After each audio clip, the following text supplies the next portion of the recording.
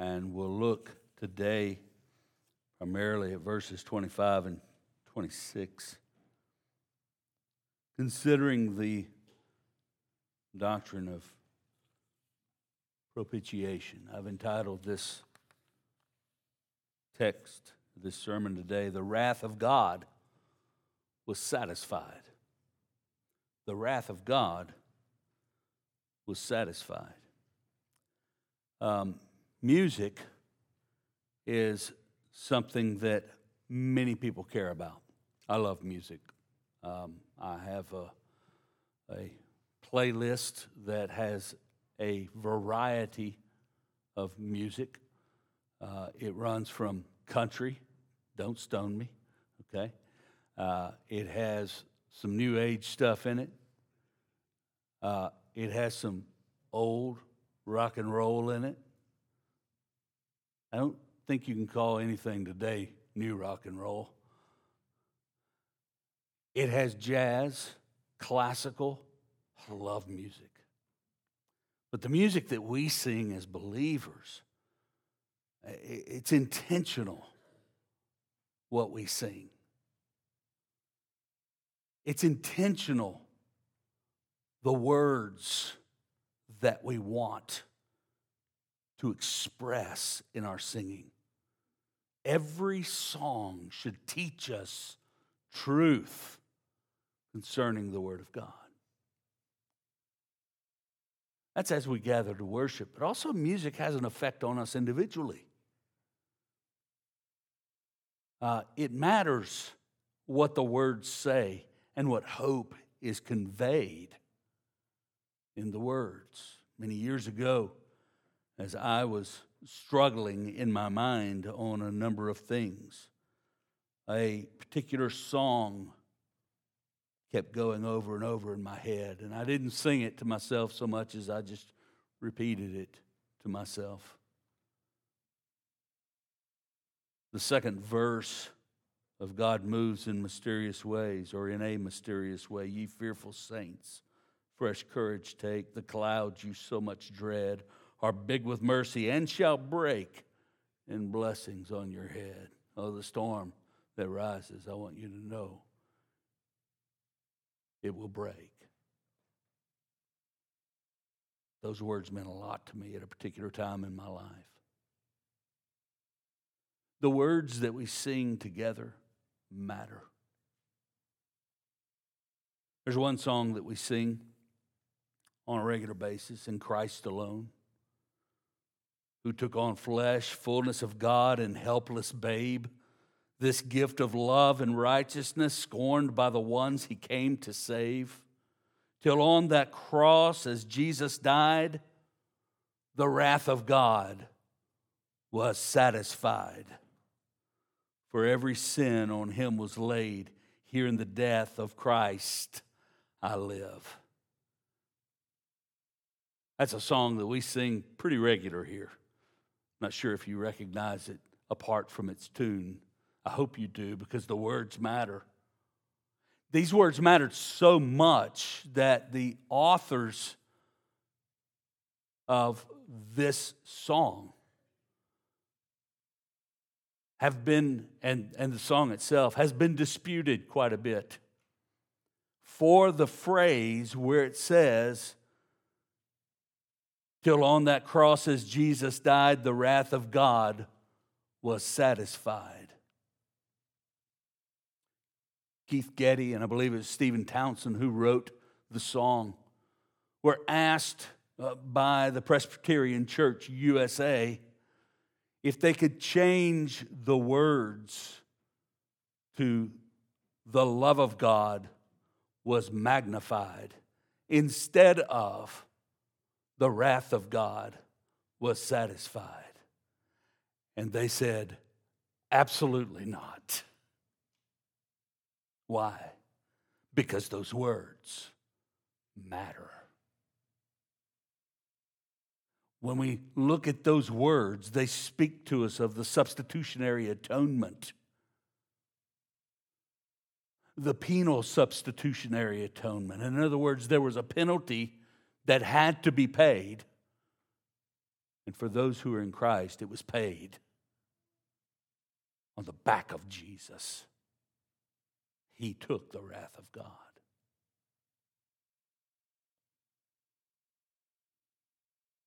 Those words matter. So no, you can't. And so the 15-panel committee of Presbyterian Church USA voted not to include it in their hymnal, although they had a number of other hymns in the hymnal that speak of the penal substitutionary atonement of Christ.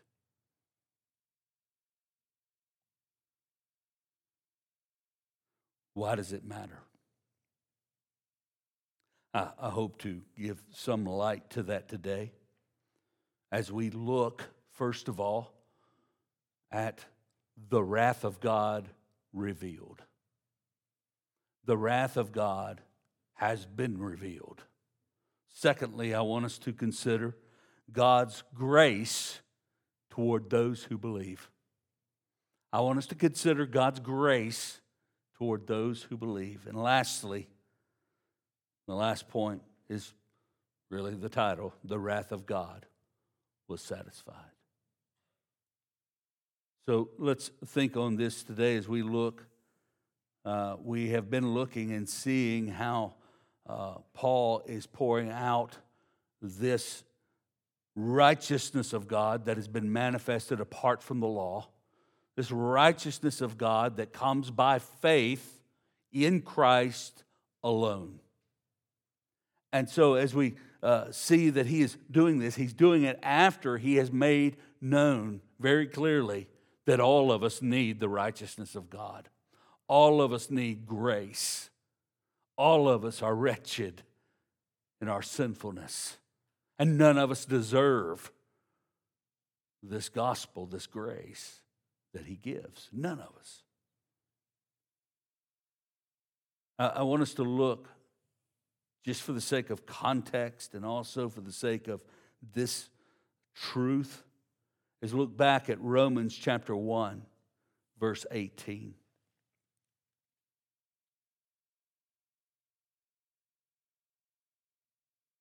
He says there that the wrath of God is revealed from heaven against all ungodliness and unrighteousness of men who by their unrighteousness suppress the truth. The wrath of God here we see is poured out, is revealed because of the sinfulness of mankind. The wrath of God has been made known against all ungodliness. Paul says in verse 25 that Jesus, whom God put forward as a propitiation by his blood, to be received by faith. That word propitiation, it's helping us to understand what happened to this wrath that's been revealed against ungodliness. What happens to that wrath?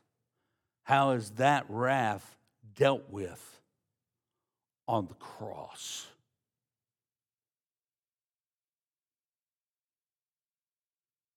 Paul points out that mankind deserves the wrath of God. The wrath of God is the penalty for sin. It's punishment for suppression of the truth. It's punishment for exchanging the truth of God, God's righteousness, for a lie. The wrath of God that is revealed is deserved by all mankind. And God's wrath is poured out on mankind because we worship other things rather than the one who created other things.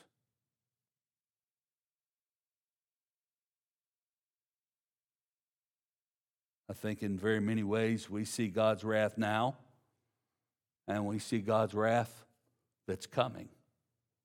And I think Paul points that out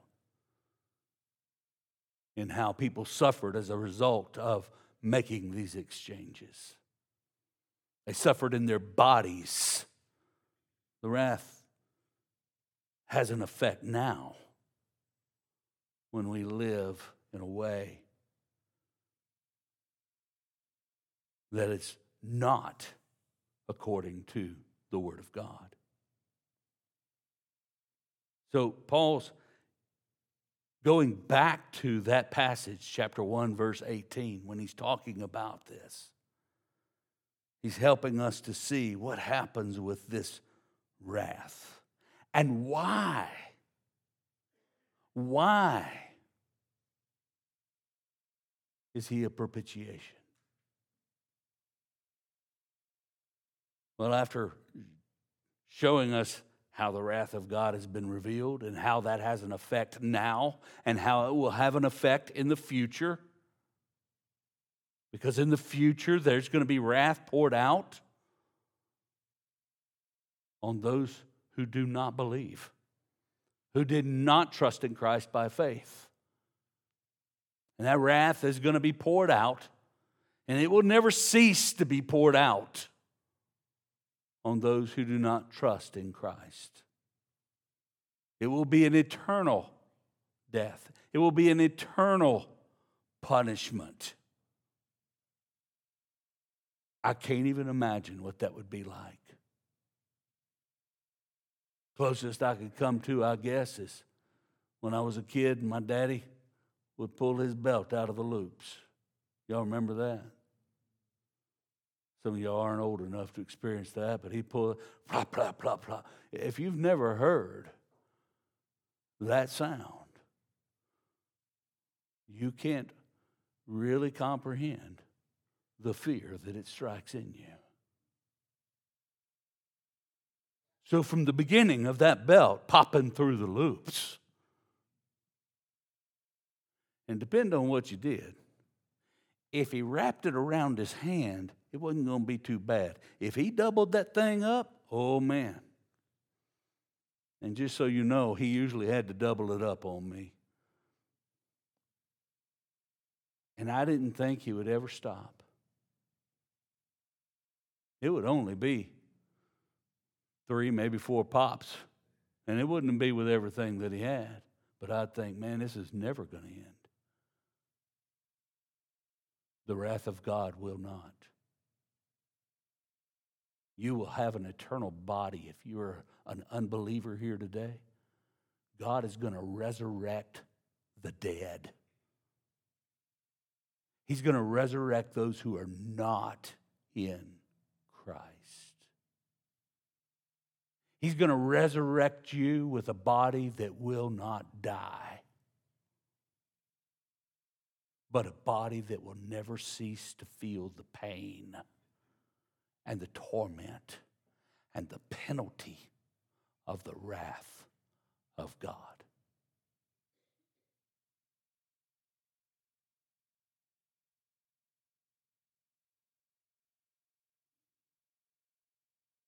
You don't come to Christ so that you'll have a happy life. You come to Christ because otherwise you're condemned.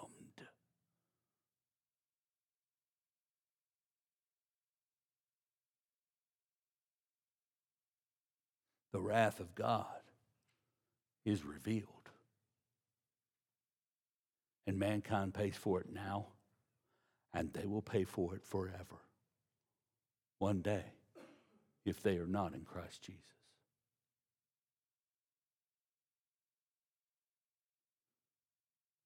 So often we live as if there is no consequence. I assure you there is.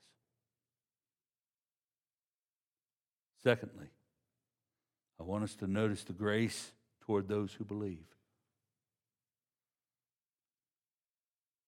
Paul writes, but now the righteousness of God has been manifested apart from the law, although the law and the prophets bear witness to it. One thing he's saying there is, it's not new. The righteousness of God through faith in Jesus Christ for all who believe. For there's no distinction, for all have sinned and fall short of the glory of God. And those who have sinned and fall short of the glory of God are justified by His grace as a gift through the redemption that is in Christ Jesus, whom God put forward as a propitiation by his blood to be received by faith.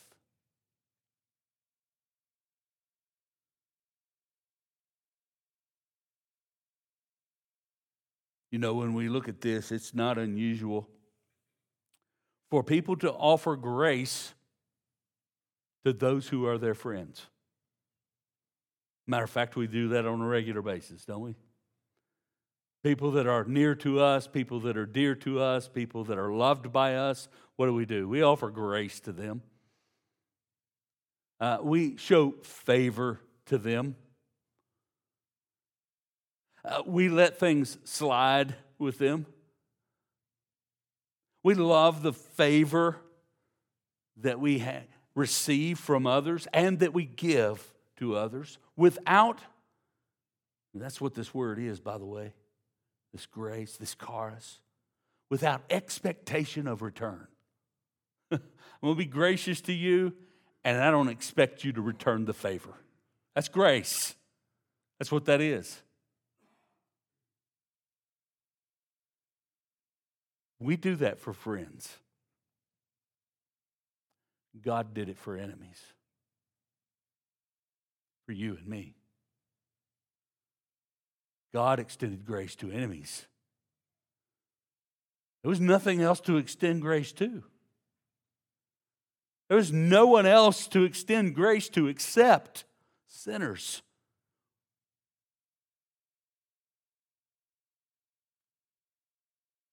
And so he's pointing this out, and he does it.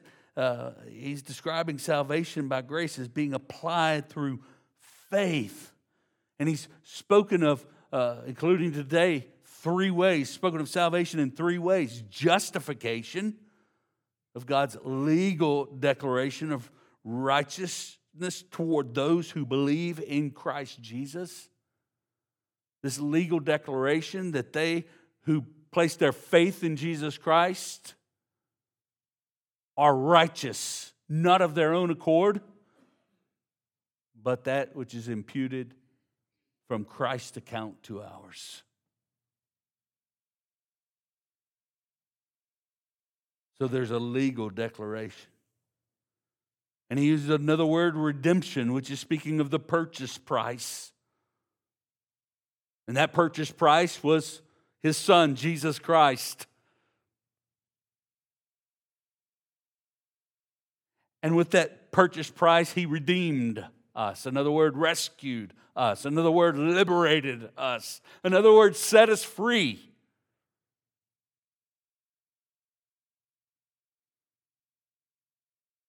He set free those who have been captive to sin. Those who live their whole life in fear of death, as the writer of Hebrews puts it. And then lastly, he describes what God did on the cross with this word, propitiation. All 3 of these words describe God's removing our sin. In justification, he declares us righteous on the basis of the righteous advocate, Jesus Christ. In redemption, he breaks the power of sin that holds us and liberates us to walk in righteousness.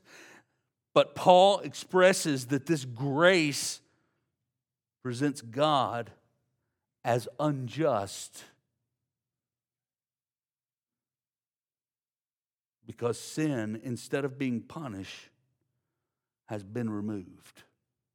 Look with me at the end of verse 25. This was to show God's righteousness because in his divine forbearance he had passed over former sins. Look at verse 26. It was to show his righteousness at the present time so that he might be just and the justifier of the one who has faith in Jesus. Paul gets a lot of questions concerning the righteousness and justice of God as he preaches the gospel. We'll see that unpacked more and more as we go through Romans. As they rightly understand grace. And they shall we sin so that grace will abound? No.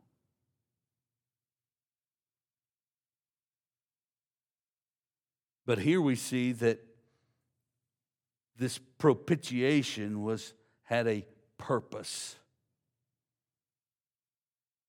And that was to show God's righteousness, to show God's justice, to show that He is just.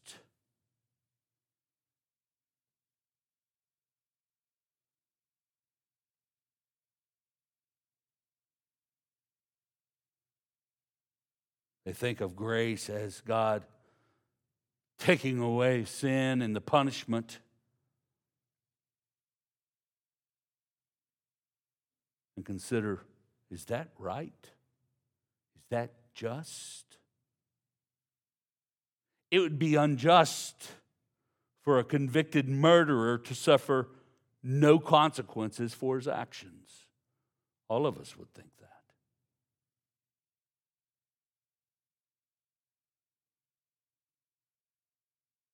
So what is this propitiation?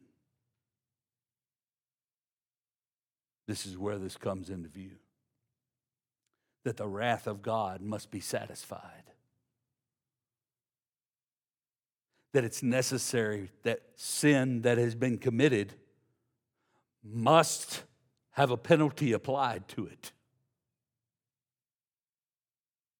Now, there are many who think differently than that. You know, if the sin's removed, well, why is it necessary to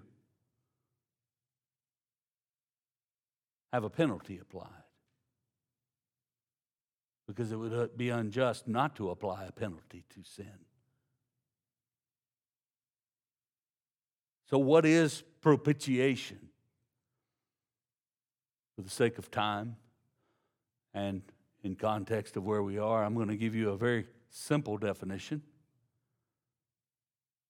Propitiation means a sacrifice that turns away wrath. So it's important to see both there is a sacrifice that satisfies, and it effectively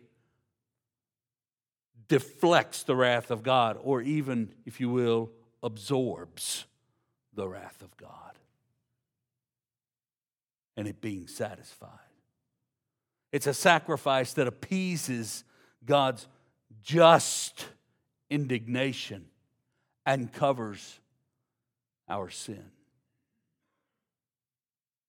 Wayne Grudem defines propitiation as a sacrifice that bears God's wrath to the end, and in so doing changes God's wrath toward us into favor.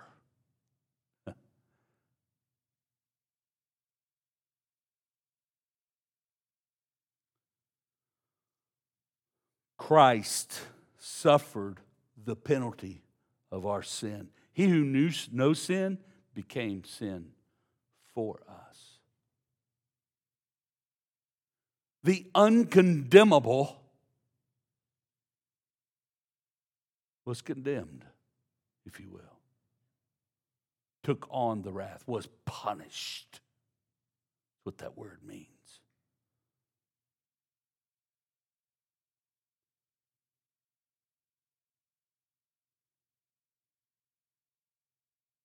He took the penalty that we deserved on himself. But why? Why did God do that? You ever read in Isaiah where it says, and it pleased him to crush him? Why? Because of this.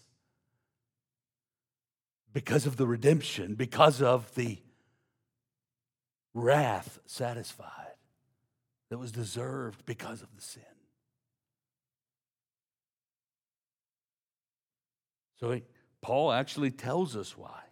He says that God put forward Jesus. By the way, that was purposeful. It was premeditated that he would be put forward. It was purposed, it was planned that he would suffer for sin and satisfy the wrath of God. So he was put forward, it says, as a propitiation by his blood. There's the sacrifice. To be received by faith. It's the only way. And then listen to the next sentence. This was to show.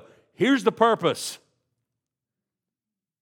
Salvation is not just about saving you and me. It's about showing the righteousness and the justice and the goodness and the love of God. Salvation is more about the glory of God than it is about you.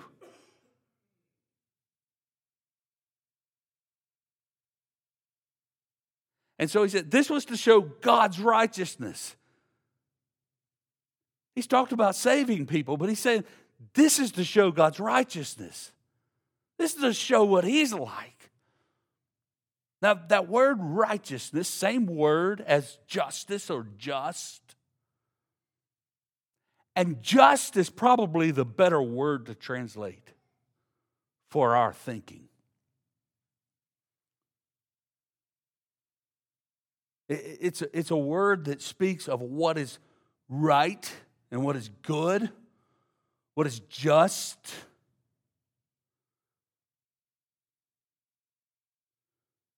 But that word just or justice better fits contextually in what Paul is saying. God is right to punish sin. He would be unjust not to. See, I can use those words somewhat interchangeably, if you will.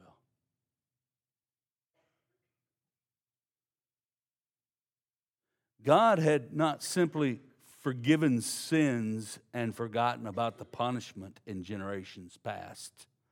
And that's what's going on here.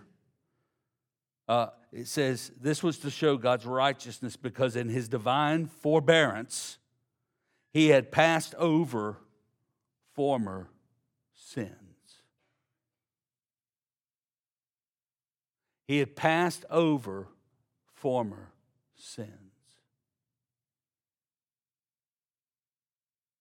We know that God forgave in the Old Testament. Abraham believed God, and what does it say? It was counted to him as righteousness. He's used as an illustration of one who did not come to salvation by works, but came to salvation through faith,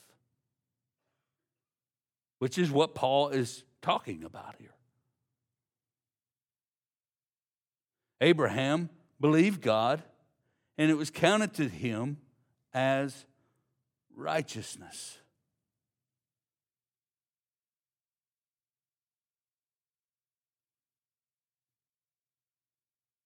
Abraham sinned. Y'all realize that, right? There had to be some penalty for that sin. God forgave the sin, but those sins had to be punished. One of the things that Paul is pointing out is that God, in his forbearance, didn't punish those sins then of Abraham, of Moses. But certainly they died because the wages of sin is death. But instead, those sins were punished on the cross. Just like our sins are punished on the cross. And so what does he say? He says that in his divine point, he had passed over that. And then, wait a minute, that's not just.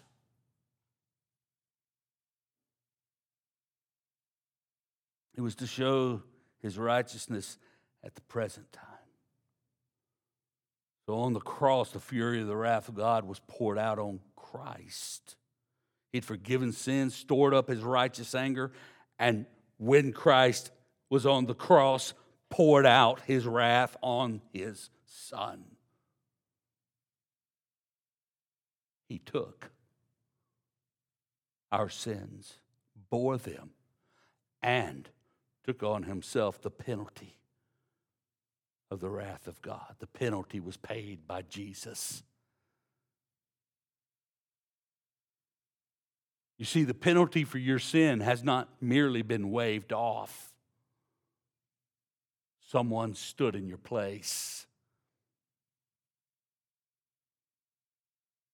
Jesus bore it and absorbed it. And the wrath of God is satisfied.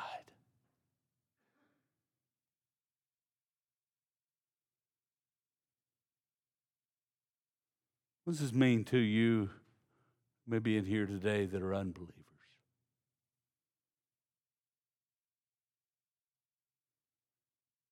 Many claim to have no fear of God or his wrath.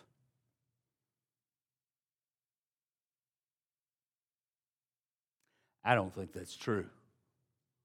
I think they're just being tough guys.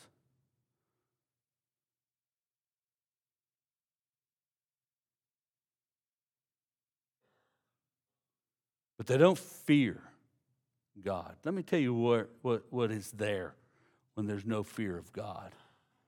That kind of thinking leads to a lack of wisdom in life, which leads to a lack of morality, which leads to and a lack of ethics and a lack of doing what is right.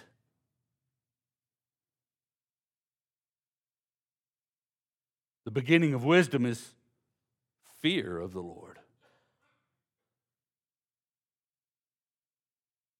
I don't think you ought to be talking about how we should be afraid of God. I'm not afraid of God in the sense that I think he's going to destroy me because Christ has bore my sin. I do reverence him, knowing and revere him, knowing that he is worthy of that.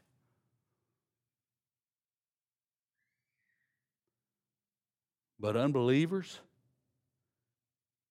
you should be afraid.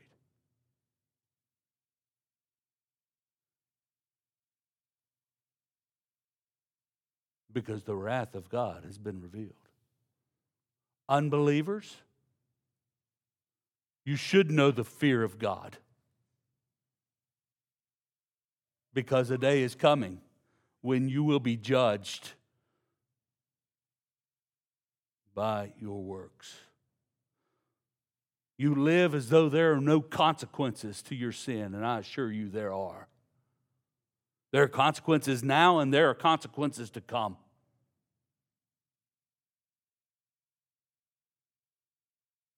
The wrath of God is still on you if you are not in Christ Jesus.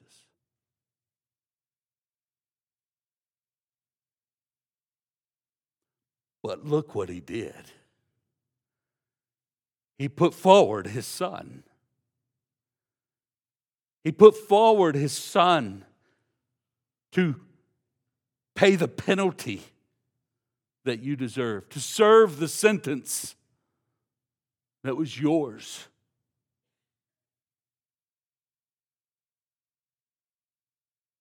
And if Christ is not your substitute, if Christ is not your Savior, if Christ is not your Lord, you will serve the sentence yourself. And it will not end. But the love of God, the righteousness of God, it's been shown. It's been revealed. Here it is. He loves you, sinner.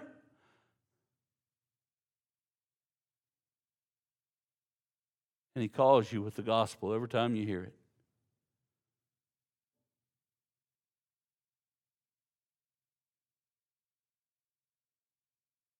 I don't know that he loves me. Man, I got all this stuff going on in my life.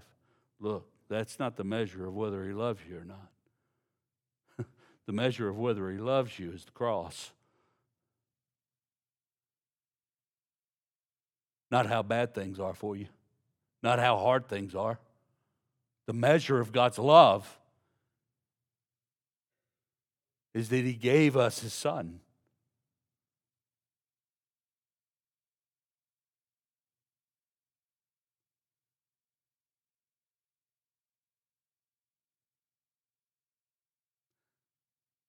If you're not a believer, I plead with you. Call on the name of the Lord and be saved. Believe and repent. He will save you. How does this affect believers? Any believers out there? Yeah. There is no penalty due. That's good news. Anybody drive on 49 up there in Tyler? And y'all get those little bills in the mail?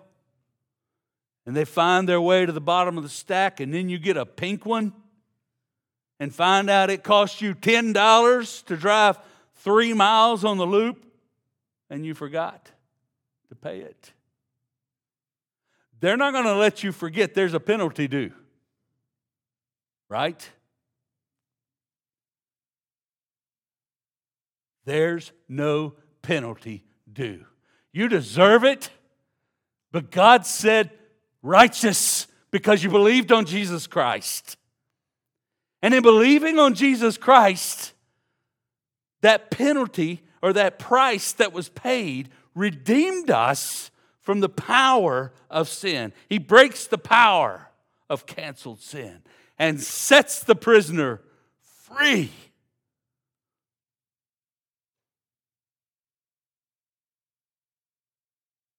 And there's no penalty due. You're not going to pay it back. You can't.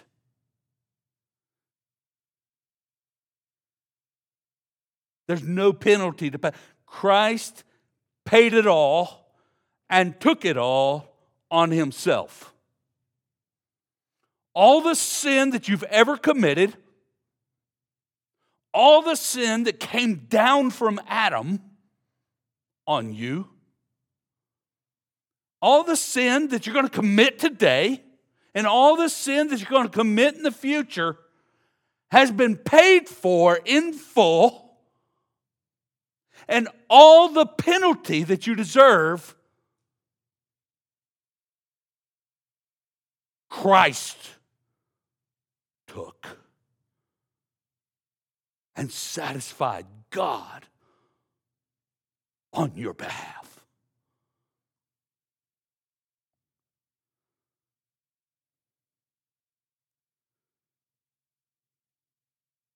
That kind of makes me happy. That kind of sets me free and liberates my mind. It helps me to know as I walk and fail, he forgives and has paid the price. And as I walk in obedience, I do so not because I'm great, but because he is, and he transforms and he sets us free.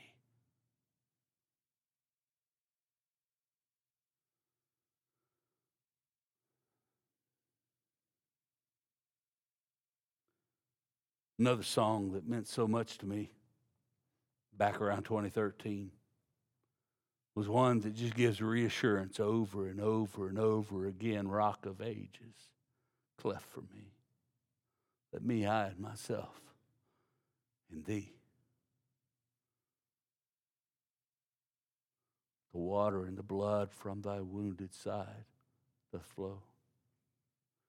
Be of sin the double cure. Save from wrath and make me pure.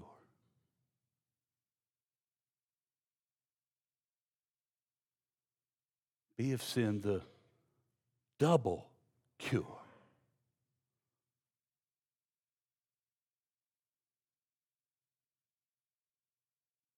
The last verse of that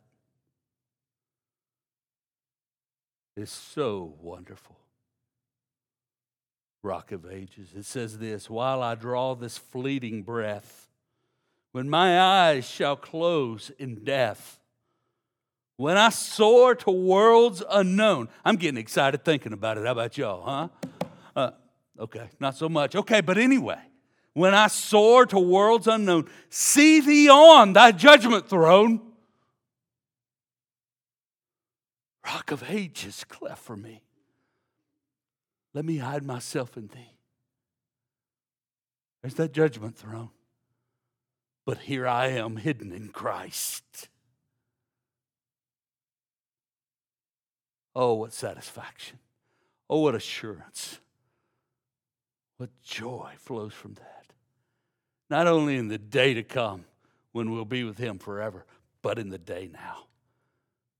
And that joy is not dependent upon how good your life is. It is dependent upon how central and how wonderful and how good the grace of God is in us. Let's pray together. Father, we thank you for great and marvelous hope.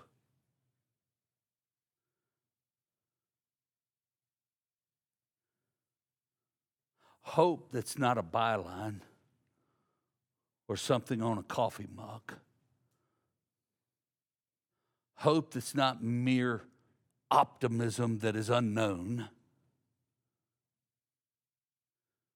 but hope that is real in Christ Jesus. Hope of eternal life and hope lived out, knowing that everything, all my sin and all the penalty, Jesus Christ did and took on the cross. And Father, I pray that you will let that truth penetrate our souls and let that cause the liberty, Lord, that you've called us to. And when I say liberty, God, you know what I mean. I mean liberated from sinfulness, liberated from the bonds of sin. And let us live toward your righteousness. Oh, we love you, oh God. And we thank you, Lord.